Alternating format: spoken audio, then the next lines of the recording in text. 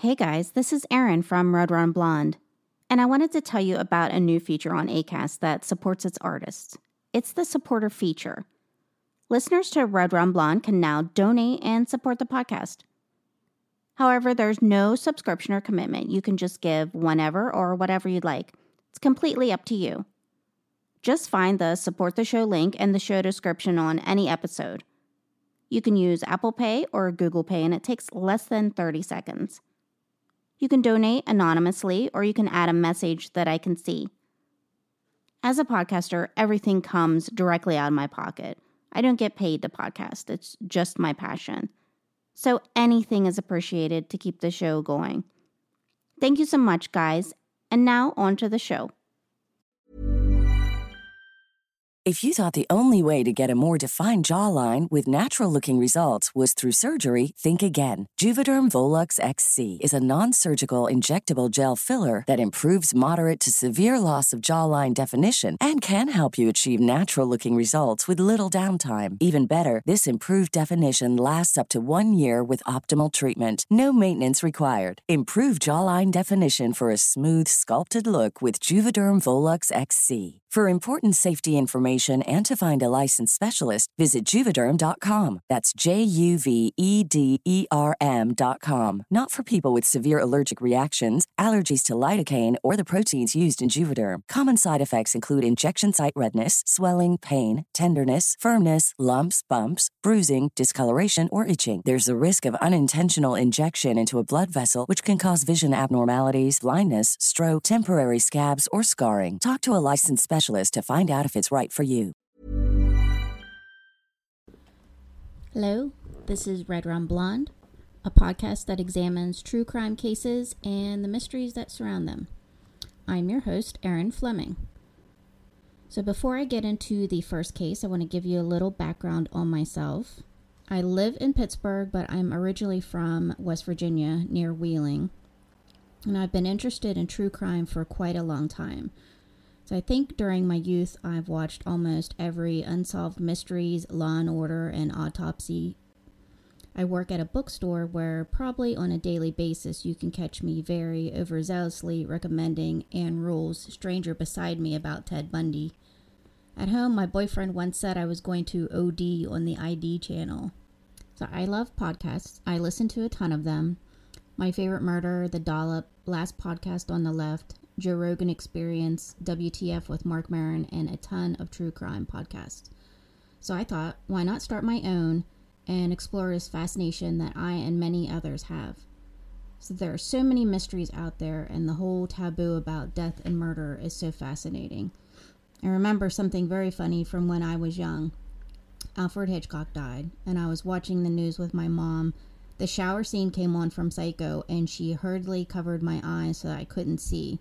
I remember wondering what I was missing, and it just made me so intrigued that she should have just let me watch it. My mom was kind of a murderino herself. I remember her being quite obsessed with Jeffrey Dahmer and the Eileen Wuornos case.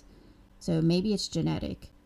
The first serial killings that I remember making a big impression on me were the Atlanta child murders committed by Wayne Williams in the early 80s. I remember being very terrified. And that's odd because I was 100 miles away, and his victims were all African-American boys, if I remember right. Regardless, I was so scared. And as a young kid, I was riveted to the nightly news following the progress, and I didn't rest easy until he was caught.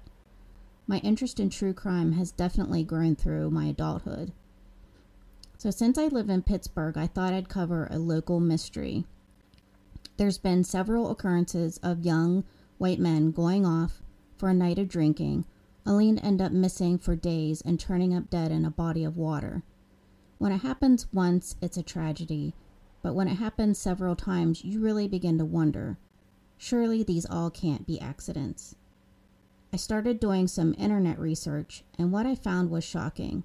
In many different areas of the country, Boston, Philadelphia, Mississippi, Pittsburgh, just to name a few, it's the same story. Young, popular, athletic men are going missing after a night out at a bar or party. They are then found dead in a river or a stream. The most prevalent theory is the Smiley face killer. To understand this, let's go back to October 31st, 2002 in Minneapolis. Chris Jenkins, 21, gets kicked out of the Lone Tree Bar and Grill around midnight. It's 20 degrees that night, and he's only wearing his Native American Halloween costume. He left his coat, keys, wallet, and phone behind at the bar. He goes missing. 4 months later, his body is found in the Mississippi River, floating face up, with his arms folded across his chest, shirt tucked in. His death was ruled an accident. It was assumed he was on the bridge and fell over. However, surveillance video shows he was never on the bridge. A police dog followed a scent to a parking lot adjacent to the bar, and that's where police found droplets of blood and a feather presumed to be from the Halloween costume Chris was wearing. Dissatisfied with the investigation, the family got help of retired NYPD Detective Nick Gannon. Gannon worked on a similar case. Patrick McNeil, 19, disappeared on February 17, 1997. He was found 50 days later in New York's East River, also floating face up. Apparently, this is rare in drowning cases. More on that in a minute. He had ligature marks on his neck and small black dots on his body. The medical examiner said it was decomposition, but Gannon felt that they were burn marks. Fly eggs found in his pubic hair suggested that the body spent time on land before it went into the water. There was absence of skin slippage, indicating the body might only have been in the water for 24 hours. In normal drowning cases, if the body had been in the water for more than 48 hours, wrinkling of skin will be present, and after a longer time, the skin will begin pimpling and pre-peeling. The fat deposits turn into a soapy-like substance and the skin loosens. A somewhat fetal position is how drowning bodies are normally found. Gases from putrefaction cause it to rise to the surface. If a diver finds a body before it ascends, and it isn't in the fetal position or its head is to one side, it means the person died on land and was put into the water post-rigor mortis. Remember, Chris Jenkins was found face up as well as Patrick McNeil. However, Patrick McNeil's death was ruled an accident. The Minneapolis case of Chris Jenkins was reopened in 2006 and investigated as a homicide case after new evidence emerged. I'll talk about this more in depth in a few minutes. Gannon was joined in his investigation by another retired NYPD detective, Anthony Duarte. Together, they traveled to Minneapolis to investigate. This is where the smiley face killer theory emerged. Gannon and Duarte found over 45 cases of college-age, mostly white men who went missing and were found dead in bodies of water. This spanned over 11 Midwestern states, many along Interstate 94. So that's lots of college areas near big rivers. In fact, 9 of the missing men attended the University of La Crosse in Wisconsin. The La Crosse Tribune reported 8 missing college-age men drowned in area rivers between July 12, 1997 and September 30, 2006. Gannon and Duarte started working on the cases backward with GPS to figure out where the bodies might have entered the water. And that's when the smiley face graffiti symbols were found. They were found painted at several of the locations, such as Ohio, Pennsylvania, Indiana, and Wisconsin. And according to the detectives, they found 22 smiley faces, most painted in white paint, some with 3 pointed crowns. The theory got even more attention in 2008 when reporter Christy Peel from KSTP in Minnesota aired her investigation into the deaths and featured Gannon and Duarte's theory. They surmised that these men were possibly being drugged, stalked, and maybe even tortured, and then slipped into the water to appear as a drowning. Duarte was quoted as saying, "I think it's a serial killer, but no one individual. I would just say a group of individuals probably located in more than one state." The Peel investigation talked about the disappearance of Josh Sostak from Albany, New York. Gannon and Duarte think he was murdered. Josh disappeared after celebrating a friend's birthday at a bar.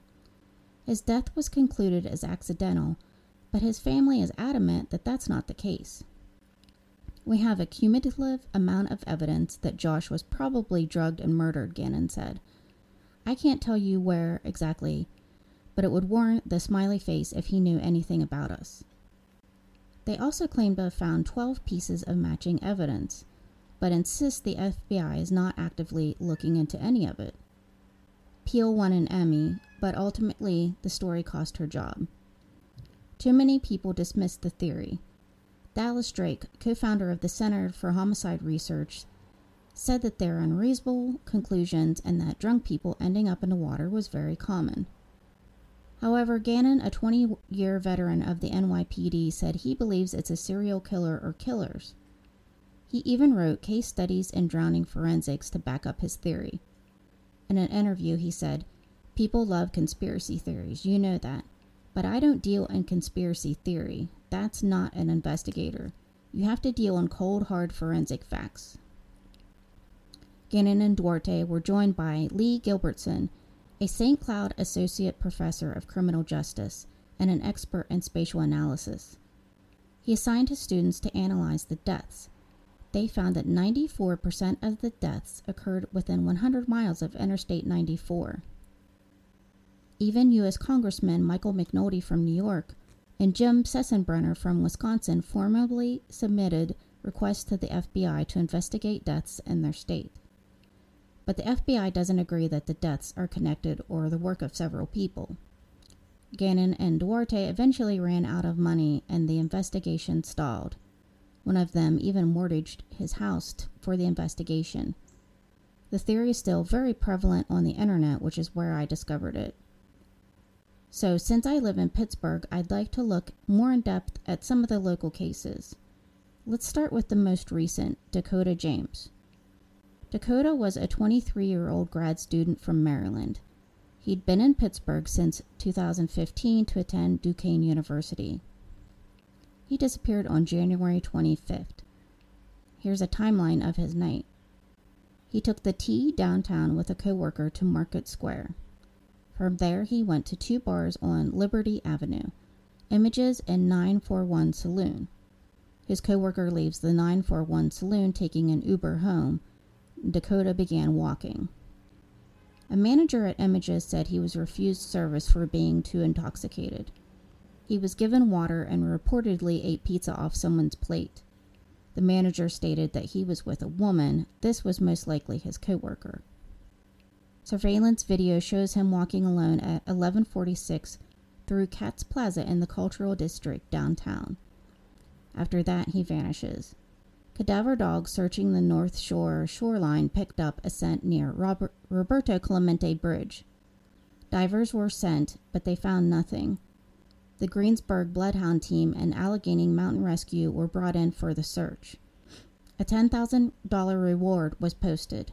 Despite all these efforts, there were no leads. There was a lot of frustration with the investigation. Dakota's mother, Pamela Janes, wrote on Facebook, "I'm so angry over the press conference." She's referring to a press conference held by police and city officials discussing the timeline and leads in the case. So many inaccuracies, and yet Dakota's mayor, Bill Peduto, had failed him and didn't even show up for support. You stated that Dakota and coworker did not go into Images. Lie. We have proof by coworker receipt that they were served drinks and was well after the 10:30 time frame at 941 Saloon. Mayor Peduto, however, stated that police followed every lead. We know all the facts about where he was that evening, who he was with that evening, the condition he was in that evening, where he was traveling that evening, and once he gets to that bridge, it all disappears. He goes on to say, "There's been no evidence of an abduction or something to signify that somebody has him. I realize that the family's heart is broken." Dakota's family also called on the makers of the dating app Grindr to release more information to them. His mother believes that he was using Grindr the night he disappeared. Grindr could provide location data and any messages he received or sent. But according to Pamela James, Grindr did not provide all the information that we need. They gave minimal information that they required by the so-called law. Sadly, Dakota's body was found more than a month later. Debbie Dolmo was walking her dog near the Ohio River in Robinson Township when she spotted the body.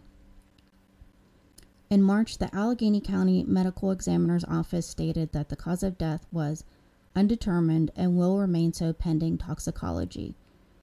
In May, the death was ruled as drowning, manner determined to be accidental.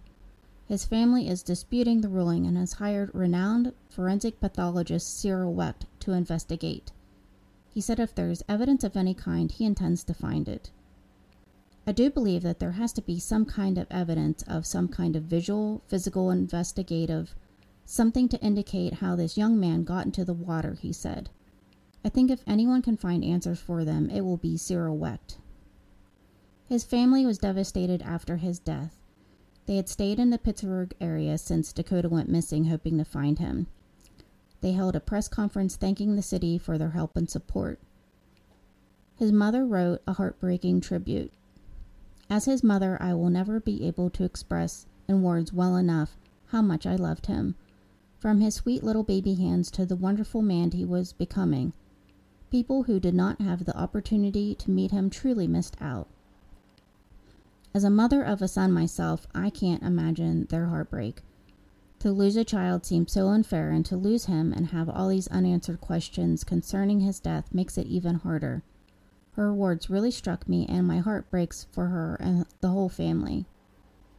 The family has since established the Dakota James Foundation, hoping to make Pittsburgh a safer place by setting up cameras on bridges and cutting the red tape between jurisdictions to improve cooperation and response times of local authorities, and assisting how the families of other missing persons, said his father, Jeff James.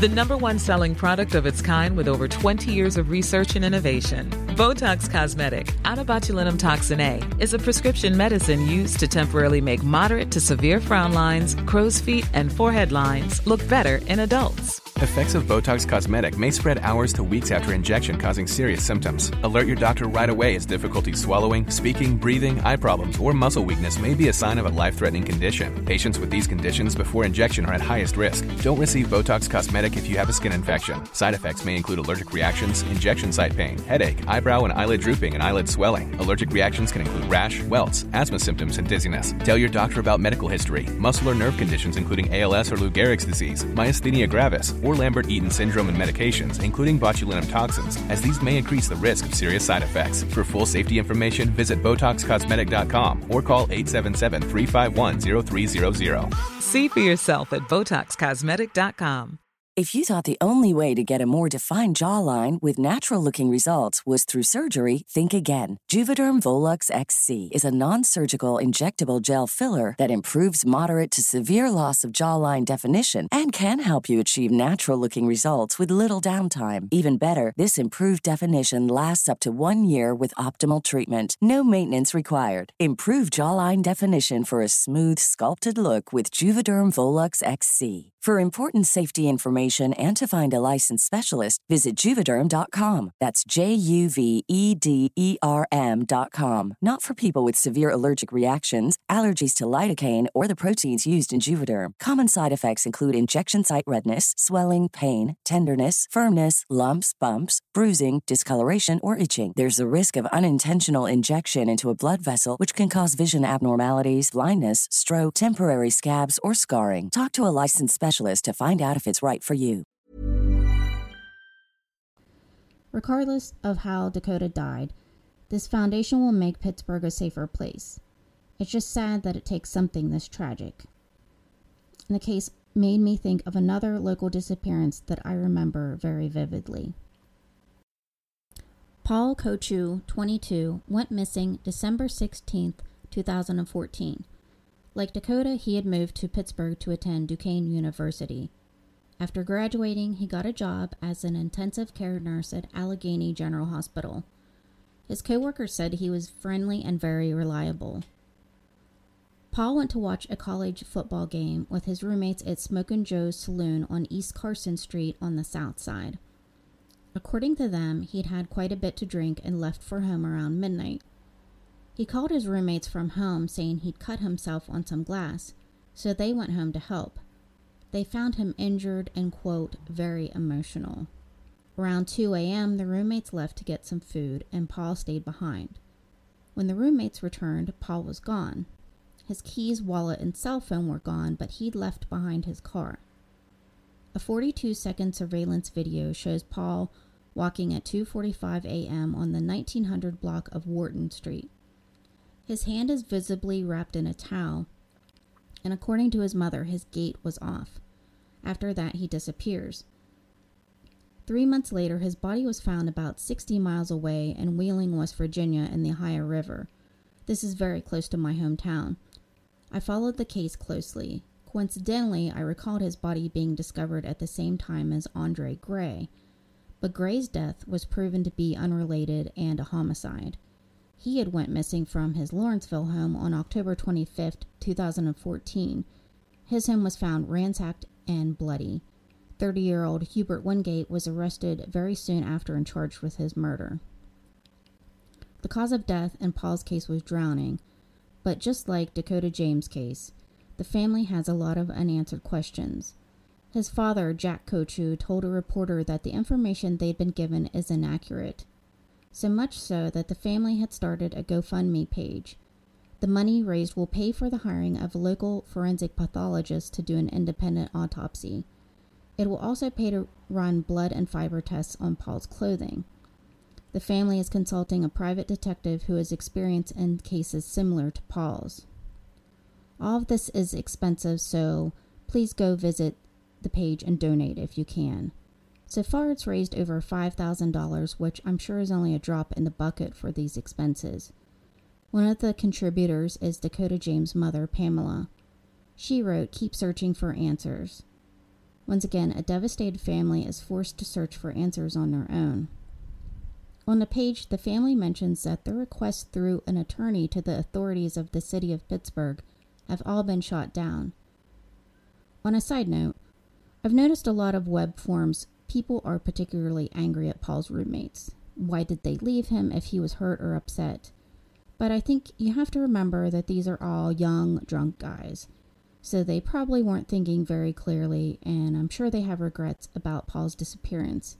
His one roommate, Alex Hess, said the cut on his hand was a minor laceration, nothing major. I'm sure they thought they would go get some food and it would all smooth itself out. I don't think they expected Paul to be gone, and I personally think Paul might have left on foot because he'd been drinking. The South Side is a very busy area with a ton of pedestrians and small street spaces. If you're impaired, you wouldn't want to be driving those streets. He might have gone on foot to get some proper treatment for his hand. In researching these two cases, I came upon two other local cases with eerie similarities. North Huntington Township resident Jacob Lip, 27, went missing on December 16, 2012. Oddly, the same day of the year Paul Kochu would go missing 2 years later. He went out with his girlfriend to the Static Bar on Smallman Street in the Strip District near downtown. They got into a fight and she left in his car, leaving Jacob in the parking lot. Jacob was last seen near a McDonald's on Penn Avenue, 2 blocks where his girlfriend had left him. When his girlfriend drove back around to find him, he was gone. His body was found 2 years later on December 12, 2014, on a river bank in Beaver Falls. I could not find a definitive cause of death in his case. James Slack, 25, went missing on December 6, 2011. He was last seen at a String Cheese Incident concert at Stage AE on the North Shore. He was drinking with a friend, but they became separated. She last heard from him around 3 a.m. He called and told her he was still partying, but didn't know where he was. He said he would just walk home. His body was found on January 23rd on the shore of the Allegheny River near the Carnegie Science Center. His death was ruled an accidental drowning, manner of death unknown. The autopsy found no drugs or alcohol in his system, but due to the time being in the water, the results wouldn't be detective. There is a Facebook page devoted to him called Help Find Jimmy Slack. So now let's talk about theories. One theory suggested that these killers were ex-military taking revenge against college guys because they were serving their country while these guys were going to school. That one sounds a little far-fetched to me. Another theory paints points to a word painted in graffiti near one of the scenes, Sinsinawa. It apparently means rattlesnake mound, or some say grave, in Chippewa. There is a mound in Wisconsin that is a site of a violent battle during the Black Hawk Indian War.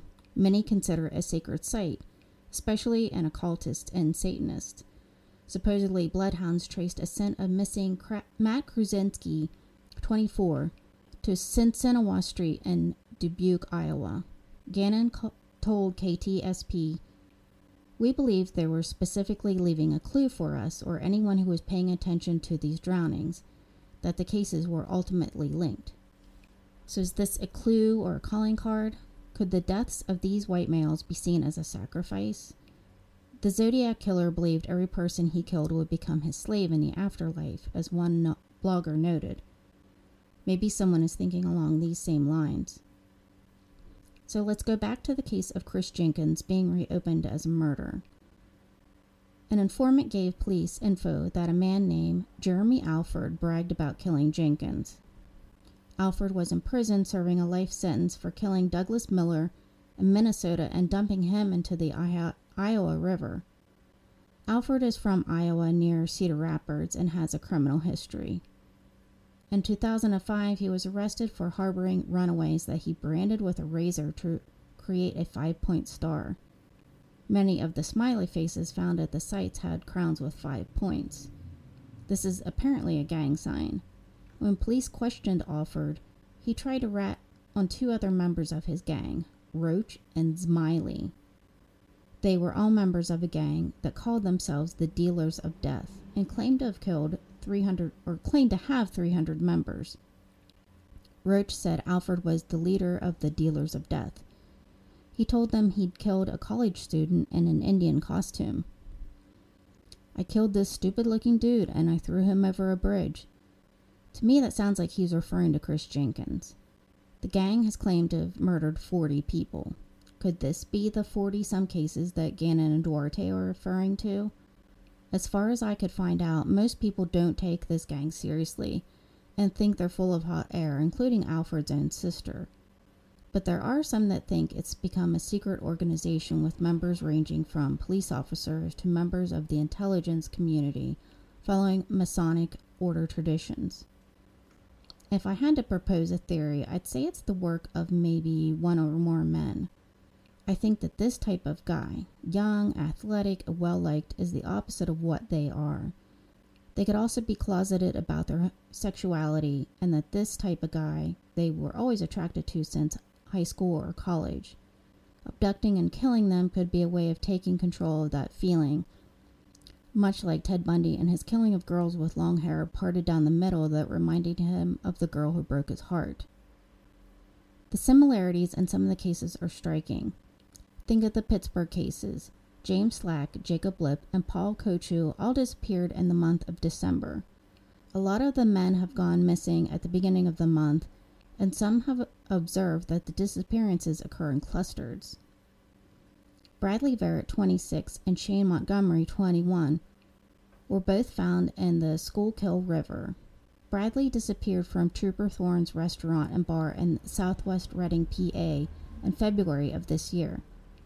Security footage shows Bradley walking past his car and heading in the direction of the Schuylkill River. He was not the type of person to just take off, according to his friends and family. His body was discovered near Brentwood Industries, which is close to Trooper Thorne's. Volunteers had been vigorously searching the river since his disappearance. This was a fact that I found odd in a lot of the cases. These areas were searched previously and nothing found. Then the men will be found right where people had been searching. Shane Montgomery disappeared after leaving Kildare's Irish Pub in Manayunk, PA, right before Thanksgiving in 2014. Once again, 2 disappearances during winter months, and this time found in the same river. It's odd. Not a time of year when people are typically wanting to be near water. Shane left the pub around 1:50 a.m. around last call. He'd stumbled into a DJ's table, but a $17 tab of craft beer showed he wouldn't have been excessively drunk. The owner said he was polite and didn't seem drunk. video surveillance shows him walking across a footbridge over the Manayunk Canal to a parking lot, but he was not seen returning. His body was found by the Garden State Underwater Recovery Unit behind Manayunk Brewing Company near Main Street and Shores Lane.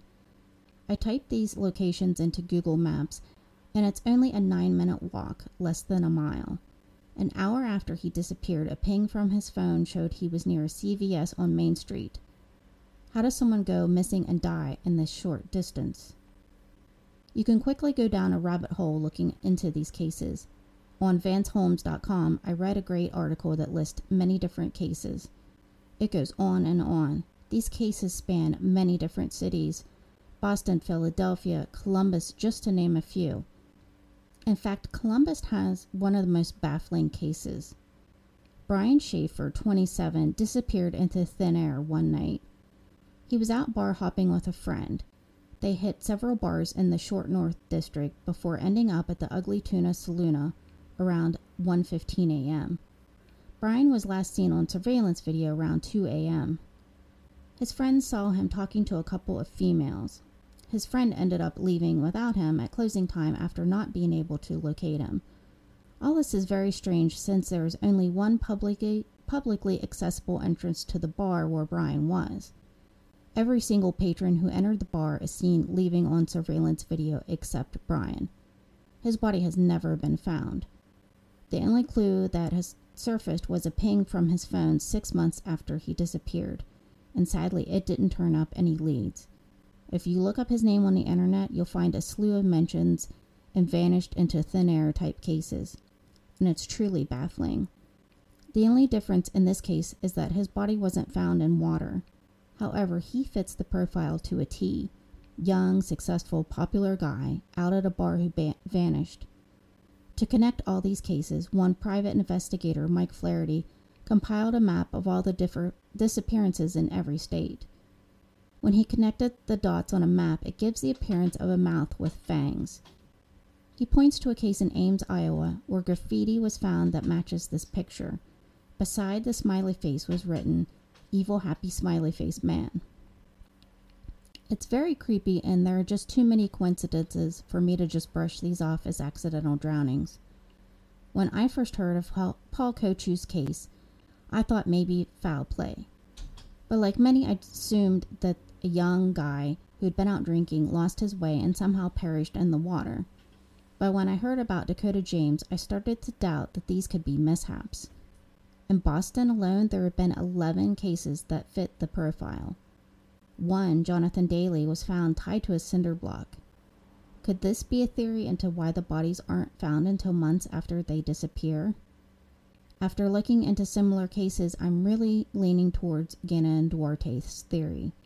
There are a lot of creeps out there with grudges, so it's very plausible what they're suggesting. And at any given time, statistics show that there are at least 30 active serial killers in the United States. But I can also accept the fact that some of these cases could be nothing more than unfortunate accidents. I have a difficult time accepting that a guy would be near any body of water in the wintertime, though. So in a lot of these cases, drowning seems very unlikely. Plus, these young guys were talked about as very dependable and not likely to just up and take off. So I've been drunk quite a few times in my life. Once I even had to close one eye to see properly. I was so drunk, but I've never ever wanted to go near a body of water in freezing temperatures. So theories that these are accidents seem kind of ridiculous to me. It's frustrating, I'm sure, for police and families of the missing. Families feel the deaths are being brushed off as accidents, and police don't want to seriously look at the theory of a serial killer for fear it will detract from their investigations. Why men and not women? It's different for men and women. Women know how to stick together when out drinking because it's very easy to get taken advantage of. We do get taken advantage of. You hear about date rape cases, but nothing that follows a pattern like these cases. Men, however, are more independent. They feel they can look after themselves, so whether these deaths are accidental or something more nefarious, guys need to watch out for themselves. Something is happening. Hopefully, we won't hear of any more cases that fit these profiles here in Pittsburgh or anywhere else. Stay safe, guys. This was my first podcast. I hope to do many more. There are a ton of stories I'd like to look into for future episodes. Thanks for listening.